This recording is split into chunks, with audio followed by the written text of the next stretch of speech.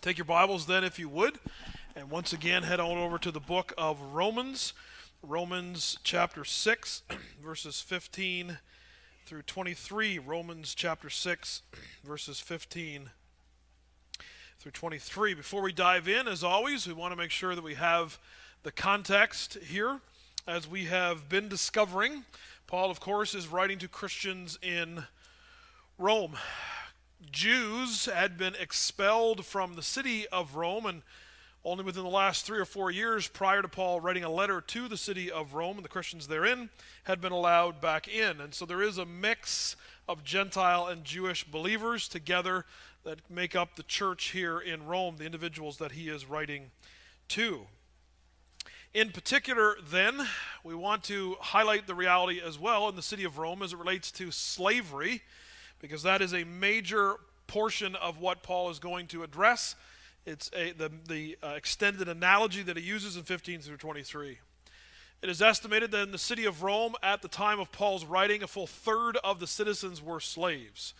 So roughly 1/3 of all the citizens in Rome were slaves. Now, citizens would, of course, not have been the title for that. They did not have any rights as citizens because of their slavery. It is also estimated by scholars that in the Christian community in Rome, 60 or even 70% of those to whom Paul is writing either were currently slaves or had been slaves and now had purchased or worked off their debt and so were freed men and women. We know Paul, of course, had Roman citizenship from birth, something that he brings up repeatedly when he's arrested in Philippi, arrested again in Jerusalem, these things. So he did not buy his freedom, as he mentions. He has it as a Roman citizen by birth, but many Jews and Gentiles did not have that, and so either currently are slaves or were slaves in their history. So when Paul talks about slavery, they get it.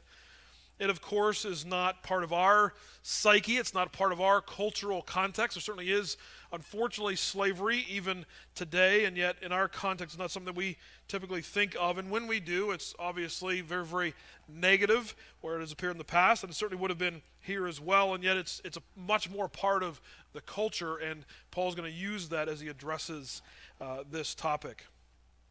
So let us read the passage then, given that context, and see what God has for us this morning. What then? Romans 6:15. Are we to sin because we are not under law but under grace? By no means. Do you not know that if you present yourselves to any one of those obedient slaves, you are slaves of the one whom you obey, either of sin which leads to death, or of obedience which leads to righteousness? But thanks be to God that you who were once slaves of sin have become obedient from the heart to the standard of teaching to which you were committed, and having been set free from sin, have become slaves of righteousness. I'm speaking in human terms because of your natural limitations. For just as you once presented your members as slaves to impurity and to lawlessness leading to more lawlessness, so now present your members as slaves to righteousness leading to sanctification. For when you were slaves of sin, you were free in regard to righteousness, but what fruit were you getting at that time from the things of which you are now ashamed? For the end of those things is death. But now that you've been set free from sin and become slaves of God, the fruit you get leads to sanctification, and its end, eternal life. For the wages of sin is death, but the free gift of God is eternal life in Christ Jesus our Lord. This is the word of God. The title then for the sermon this morning is Freedom, and perhaps from this passage we could have entitled it Slavery, just as last week we could have entitled it Death instead of Life, but I want to focus on freedom as last week I wanted to focus more on life. But we want to look then at this concept of freedom and how it relates to us. Paul, in verse 15, is once again employing this rhetorical device where he anticipates ahead of time questions, concerns, comments that people are going to have of what he said, and he's going to answer them as he writes this letter. So back in chapter 5 and verse 20, we note that what he said was, the law came in to increase the trespass, but where sin increased, grace abounded all the more. And Paul, knowing the people to whom he is writing, in particular the Jewish individuals that are going to read this letter,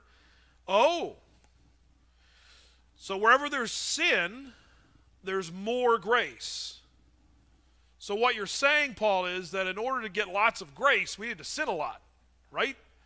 And Paul says, no, by no means. We have begun to call this in our culture the Newman effect because of a famous interview between Jordan Peterson and Kathy Newman, where Jordan Peterson would say something or had written something in his book, and Kathy Newman would say, so what you're saying is, and it would be the opposite of what Jordan had said, or not at all of what Jordan had said.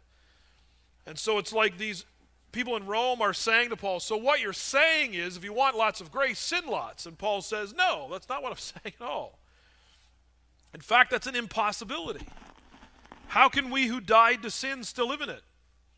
You radically misunderstand grace. Grace is not a license to sin. Grace is the power to not sin.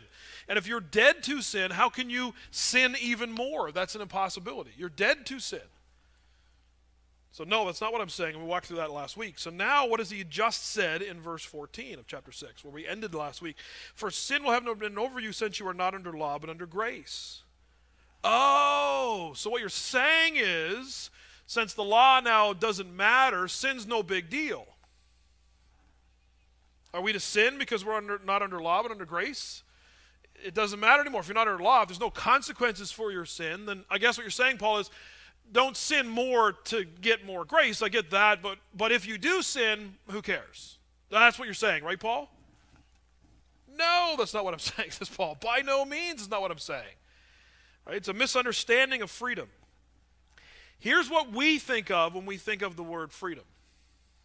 When we think of freedom, we think of being a free moral agent who gets to decide what they're going to do, what they're not going to do, where they're going to go, where they're not going to go. We believe in our minds that we are basically mini gods. But Paul's point is that is not the case. And so understand the truth about freedom. And the second point, we were never in control. Notice what he says in verse 16. Do you not know? This is another one of his favorite phrases. He said it repeatedly in the first part of chapter 6, and then he says it again. Don't you know, he says, if you present yourselves to anyone as obedient slaves, you are slaves of the one whom you obey. We were never in control. There are only two options. Either you're obeying yourself, sin, shame, and its result, death, or you are obeying God. You are either, as Paul said, a slave to disobedience or a slave to obedience. You are either a slave to unrighteousness or a slave to righteousness. Either you're a slave to self and sin and its result death, or you're a slave to God. But the option of you being free in the sense that we normally think of as freedom is not, there's not a third option. There's no sinner, slave to God, and then free moral agent, mini-God. That third option isn't there. So he said, it is a big deal. Because whoever you are obeying, that's who your master is. And he says, you used to be slaves to sin. You've been freed from that. That was the whole point of the first 14 verses. You're dead to sin. Now why are you living as though sin is still your master? You are free from that. But freedom from that does not look like freedom now to be whatever you want to be and be whoever you want to be. No. Freedom means that you're now a slave to obedience, a slave to God, a slave to righteousness. That's what it means. True freedom, then, is being who we were made to be, is being like our Creator. We'll see that again in just a moment. So this illusion that we hold on to, that we are in control, that we are the one who is the captain of our fate and the master of our destiny and our soul, is completely incorrect. And this is one of the lies of sin. Sin says, this was your choice. Sin says, you're in control. Sin says, you can stop anytime you like. Sin says, this is what you want. And all the while, you are a slave to that. You were never in control. So Paul says this is a big deal. Freedom, as far as it doesn't matter and we are free moral agents, he said that doesn't exist. So therefore, this is a big deal. So we either submit to sin or obedience. You either have sin, he says, which leads to death, or obedience, which leads to righteousness. Sitting here this morning or watching online and believing that you are a free moral agent removed from God or slavery to sin is an illusion. It doesn't exist. You're either obeying sin and self and following those desires with the illusion that you're in control the whole time, which you never are and never were, or you are under God's control, following him, a slave to obedience and righteousness. That's the only two options. So that's why it's a big deal. John Calvin has said that those that are most under the grip of vices are oftentimes those that are most boisterous in declaring their freedom. They're all the more enslaved. So that's the truth about freedom. Everybody's feeling warm and fuzzy at this point. So let's go on to verse 6, 17, and 18, all right? What is the foundation of true freedom? What does he say? But thanks be to God that you who were once slaves of sin have become obedient from the heart to the standard of teaching to which you were committed, and having been set free from sin, have become slaves of righteousness. We've been set free from sin. 17, the first part. But thanks be to God that you were once slaves of sin, and that's no longer the case, and having been set free from sin. The reality is, Roman Christian, Jew or Gentile, you used to be a slave to sin. And whether you were a Gentile and you readily recognize that because you were a participant and a cheerleader for the debauchery of the royal city, or whether you were Jewish and believed yourself to be above that because you were a follower of the law, what did Jesus say in our scripture reading from John 8? Interesting, isn't that the Jews say we've never been enslaved? That's not true historically. Did they forget their history? And it's not true morally or spiritually either. Jesus says to the one who sins, they are a slave to sin. You are never the master. Either sin is the master or God is the master, but the master's never you or me. But he says in God you've been set free from sin. And who does the thanks go to? Goes to God. Secondly, then, freedom is obeying the Creator. The back half of verse 17 and the back half of verse 18. You become obedient from the heart, internal change, to the standard of teaching to which you were committed. Many of these Romans would have remembered being there on the day of Pentecost and hearing the Apostle Peter preach. And they heard for the first time that they were sinners in need of salvation, and they could not save themselves, but the Messiah had come, the one who could save them had come, had lived righteously, died substitutionarily, and had risen from the grave victoriously, and he could be their Savior. And they believed. And this same gospel that Paul had never yet preached in Rome, he hadn't been there yet, had been preached in Rome. He had preached it in Antioch and beyond. Remember, he says he came down in Galatia, in the Galatians, he says he came down to Jerusalem to make sure that what I was preaching was the same thing that was being preached. The gospel, the good news that we are great sinners, but there is a great Savior, Jesus Christ the righteous. This is the teaching, he says, that you've been committed to. You're now free. Not free, but you are free from sin and now free to be who God created you to be. Free to have a relationship with God. Free to operate according to the operational manual. Free to be the creature that your Creator made you to be. And notice verse 18, you become slaves of righteousness. What is true freedom? True freedom is submission to God. That's true freedom. True freedom is obeying your Creator. True freedom is acting in the way that you were created to act. A fish could jump out of the aquarium and say, I'm free. And yet what does that lead to? Instantaneous death. True freedom for a fish is not in that sense to do whatever they want to do. True freedom is to be who they were created to be. So we can say, I'm free. It's an illusion. You are never free. You are never the master. You're either free from righteousness, Paul will say, which is a scary place to be. We'll be there in just a moment. Or free to obey your Creator, free to be in relationship with Him, free to be who you were created to be. There is a lawnmower company that had to put on their push lawnmowers a warning. Do not use as a hedge trimmer. And this might tell you the state of the collective intelligence of the human species at this point. But individuals had grabbed the ride-on lawnmower and while it was running, lifted it up and ran it over the top of their hedge to use as a hedge trimmer and lost more than just the hedge. And so this lawnmower company had to say, again, that should be common sense, which doesn't seem to be so common anymore, don't use this for that. Freedom then is not just freedom to do whatever we want. That's slavery. Freedom is to be who God created us to be. To be kind, loving, good, gracious, merciful, compassionate, truthful, righteous, holy, loving. That's who God created us to be. And in him, thanks be to God, you've been now freed, he says, to be that. Where before you were slaves to sin. All you were doing was selfishness and unrighteousness, jealousy, lust, covetousness, strife, war, disunity, destruction. This is who you were.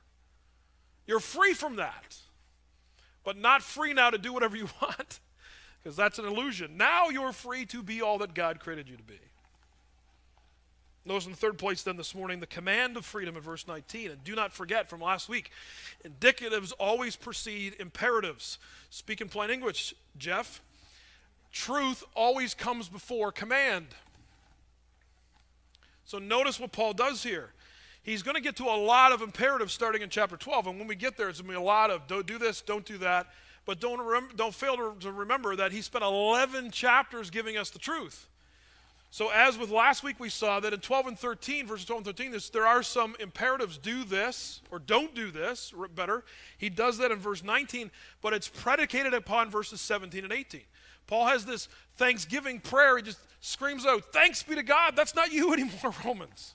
That's not who you are. So therefore, he says, what do you say in verse 19? I'm speaking in human terms, he says, because of your natural limitations. Is slavery the best analogy to use? Maybe, maybe not, but it's one they understand, and so that's what I'm using. For just as you once presented your members as slaves to impurity and lawlessness, leading to more lawlessness, so now present your members as slaves to righteousness, leading to sanctification. A slave does not have say in what he or she does. You answer to a master.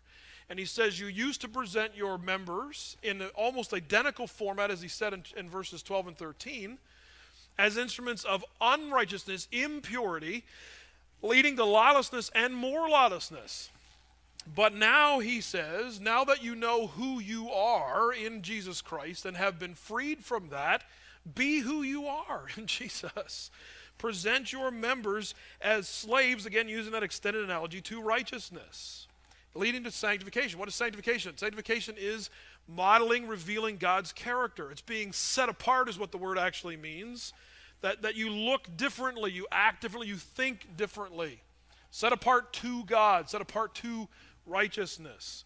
Essentially, sanctification means being like God. In the process of that. So Paul says, now that you're freed from always and only doing what is selfish and sinful and destructive, you're free from that. As we looked at last week, why are we afraid of something that's dead?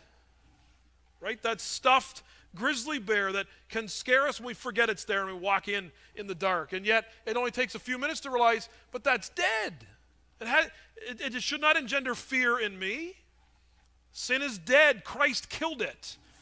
So he says, why are you living as though sin is still alive in your life? And secondarily, why are you living as though sin is your master? Sin is no longer your master. That master can't tell you what to do. Before it did. And it did so in a way that made you feel like you were the one calling the shots. But you never were. But now that you've been freed from that, your mind has been open to the truth and the reality. Now walk in that, he says. Present your members as slaves to righteousness, leading to being more like the one that you're in relationship with, leading to sanctification. But do not ever forget that command comes after the truth of who you are in Jesus Christ. Read that verse 19, in isolation, and it sounds like, okay, I walk the aisle, prayed a prayer, raise my hand, and now it's up to me to work this out. And Paul never does that, so don't do that either. Only because of what God has done is this possible. What does he say in verse 17? Thanks be to God. This is God's work. And since he has done the work in you, now live like it. The command always comes after and is based on the truth. Notice then as we wrap up this morning, the contrast of freedom. There are three here in front of us in verses 20 through 22. Paul now shifts the analogy, and it's still an analogy of slavery and freedom, but now he wants to look at the results of it, the fruit of it, he says. The first place we see sin versus righteousness. He said, when you were slaves to sin, you were free in regard to righteousness. Is there a more scary verse in the Bible? Yeah, you were free. There's a nugget of truth in every lie. You were free, but you don't know what you were free in regards to? You were free from living righteously. You were free from being in relationship with the Creator. You were free from honoring God. You were free from submitting to Him. You were free from eternal life. That's not a place you want to be, and that's not a freedom you want to have. Notice the second contrast, verses 21 and 22. Shame versus sanctification.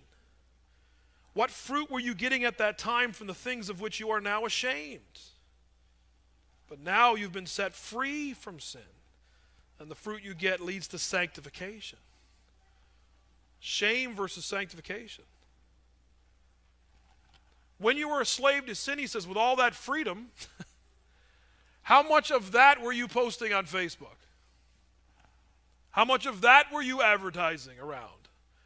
How many of what went on after dark and in private were you wanting everybody to know about? What was the fruit of that life, he says? What was the result of the things about which now you are ashamed? You have regrets. But he says, now that you become slaves of God, now that God is your master, what is the fruit of that? Is it not sanctification? That you are improving, you are moving more towards Him and away from who you used to be. That you are now engaged in things that you are proud of in a proper way. Things that you are fine with people knowing. Now we've got to be careful again about how we use those things. We can post those on Facebook too much. Look how generous I am. Here's 15 posts to prove it. It's not what I'm talking about, but you're doing things now that you are proud of. You're now doing things that you want to share with everybody. This is the new me. Thanks be to God. And notice lastly, death versus life, life versus death. What is the end of that life, he says, of which you are now ashamed? For the end of those things, he says, is death. But the end of being a slave to God is eternal life. So, Paul, it's no big deal if we sin now that we're not under law but under grace, right? No, it's a huge deal. Freedom is not something to take lightly. It was only won for us by the shed blood and the suffering of Jesus Christ the righteous. It's not a light thing. And if you continue to live as if slave is your master, what are you showing? You are showing that perhaps you are not as free from sin as you claim to be. It is a big deal. Law was never intended by God to be a corrective for sin, in the sense that it was the solution for our sin. That's what the Jewish Christians were looking to. How do I stop sinning? By obedience to the law. And yet Paul's point is, no. You can't obey the law perfectly. But in fact, what the law does is it increases your trespasses. It reveals to you just how much of a sinner you are. So there needs to be another solution. What is that solution? The perfect keeper of the law, Jesus Christ the righteous. That's the solution. And so freedom is an illusion. We are either slaves to sin or we're slaves to God. And then Paul wants us to ask, what are the results of those?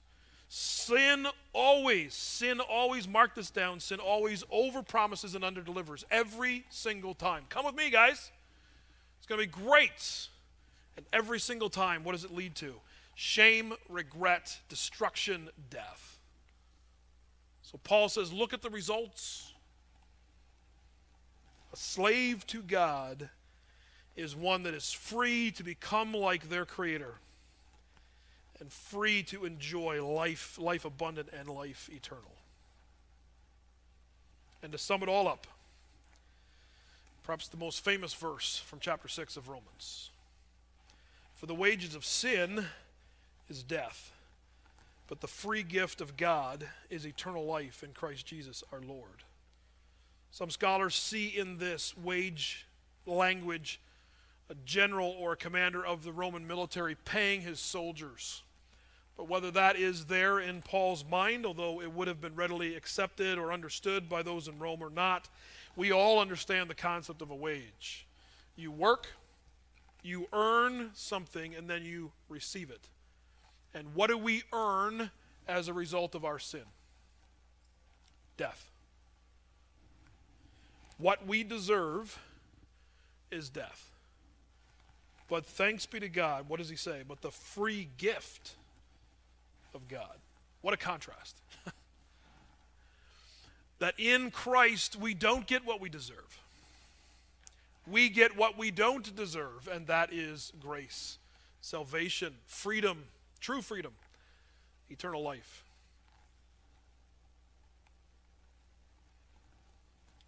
The free gift of God is eternal life in Christ Jesus our Lord. So Grace Baptist, last week, although these are linked sort of questions and concepts, last week we looked at the fact, the truth, that sin now is dead to us and we are dead to it. It is a conquered foe. Sin is dead and death is dead. Live like it. And now Paul says, stop treating then sin as if it's no big deal. Okay, I'm dead to it. I don't have to try to sin so much that I can get more grace. Okay, I get that. But if I sin, when I sin, no big deal, right? No. Very big deal. Because the freedom that we have in Christ is not freedom to sin. It's freedom to no longer be under sin's tyranny. Grace is not a license to sin. Grace is now the freedom to not sin. Freedom is slavery to the right master.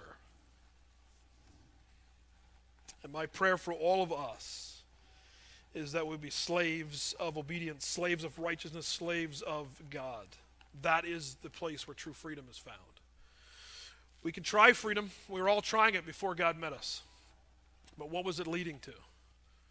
We were never free. That was an illusion. It was leading to sin, destruction, pain, hurt, and death. And then God found us, if we are in him this morning. And thanks be to God that we receive from him not a wage, but a gift. And that gift is eternal life through Jesus Christ our Lord. Let's look to him in prayer this morning. Father, we are so thankful, or ought to be, for these truths from your word. And help us to remember truth even as we are commanded to obey.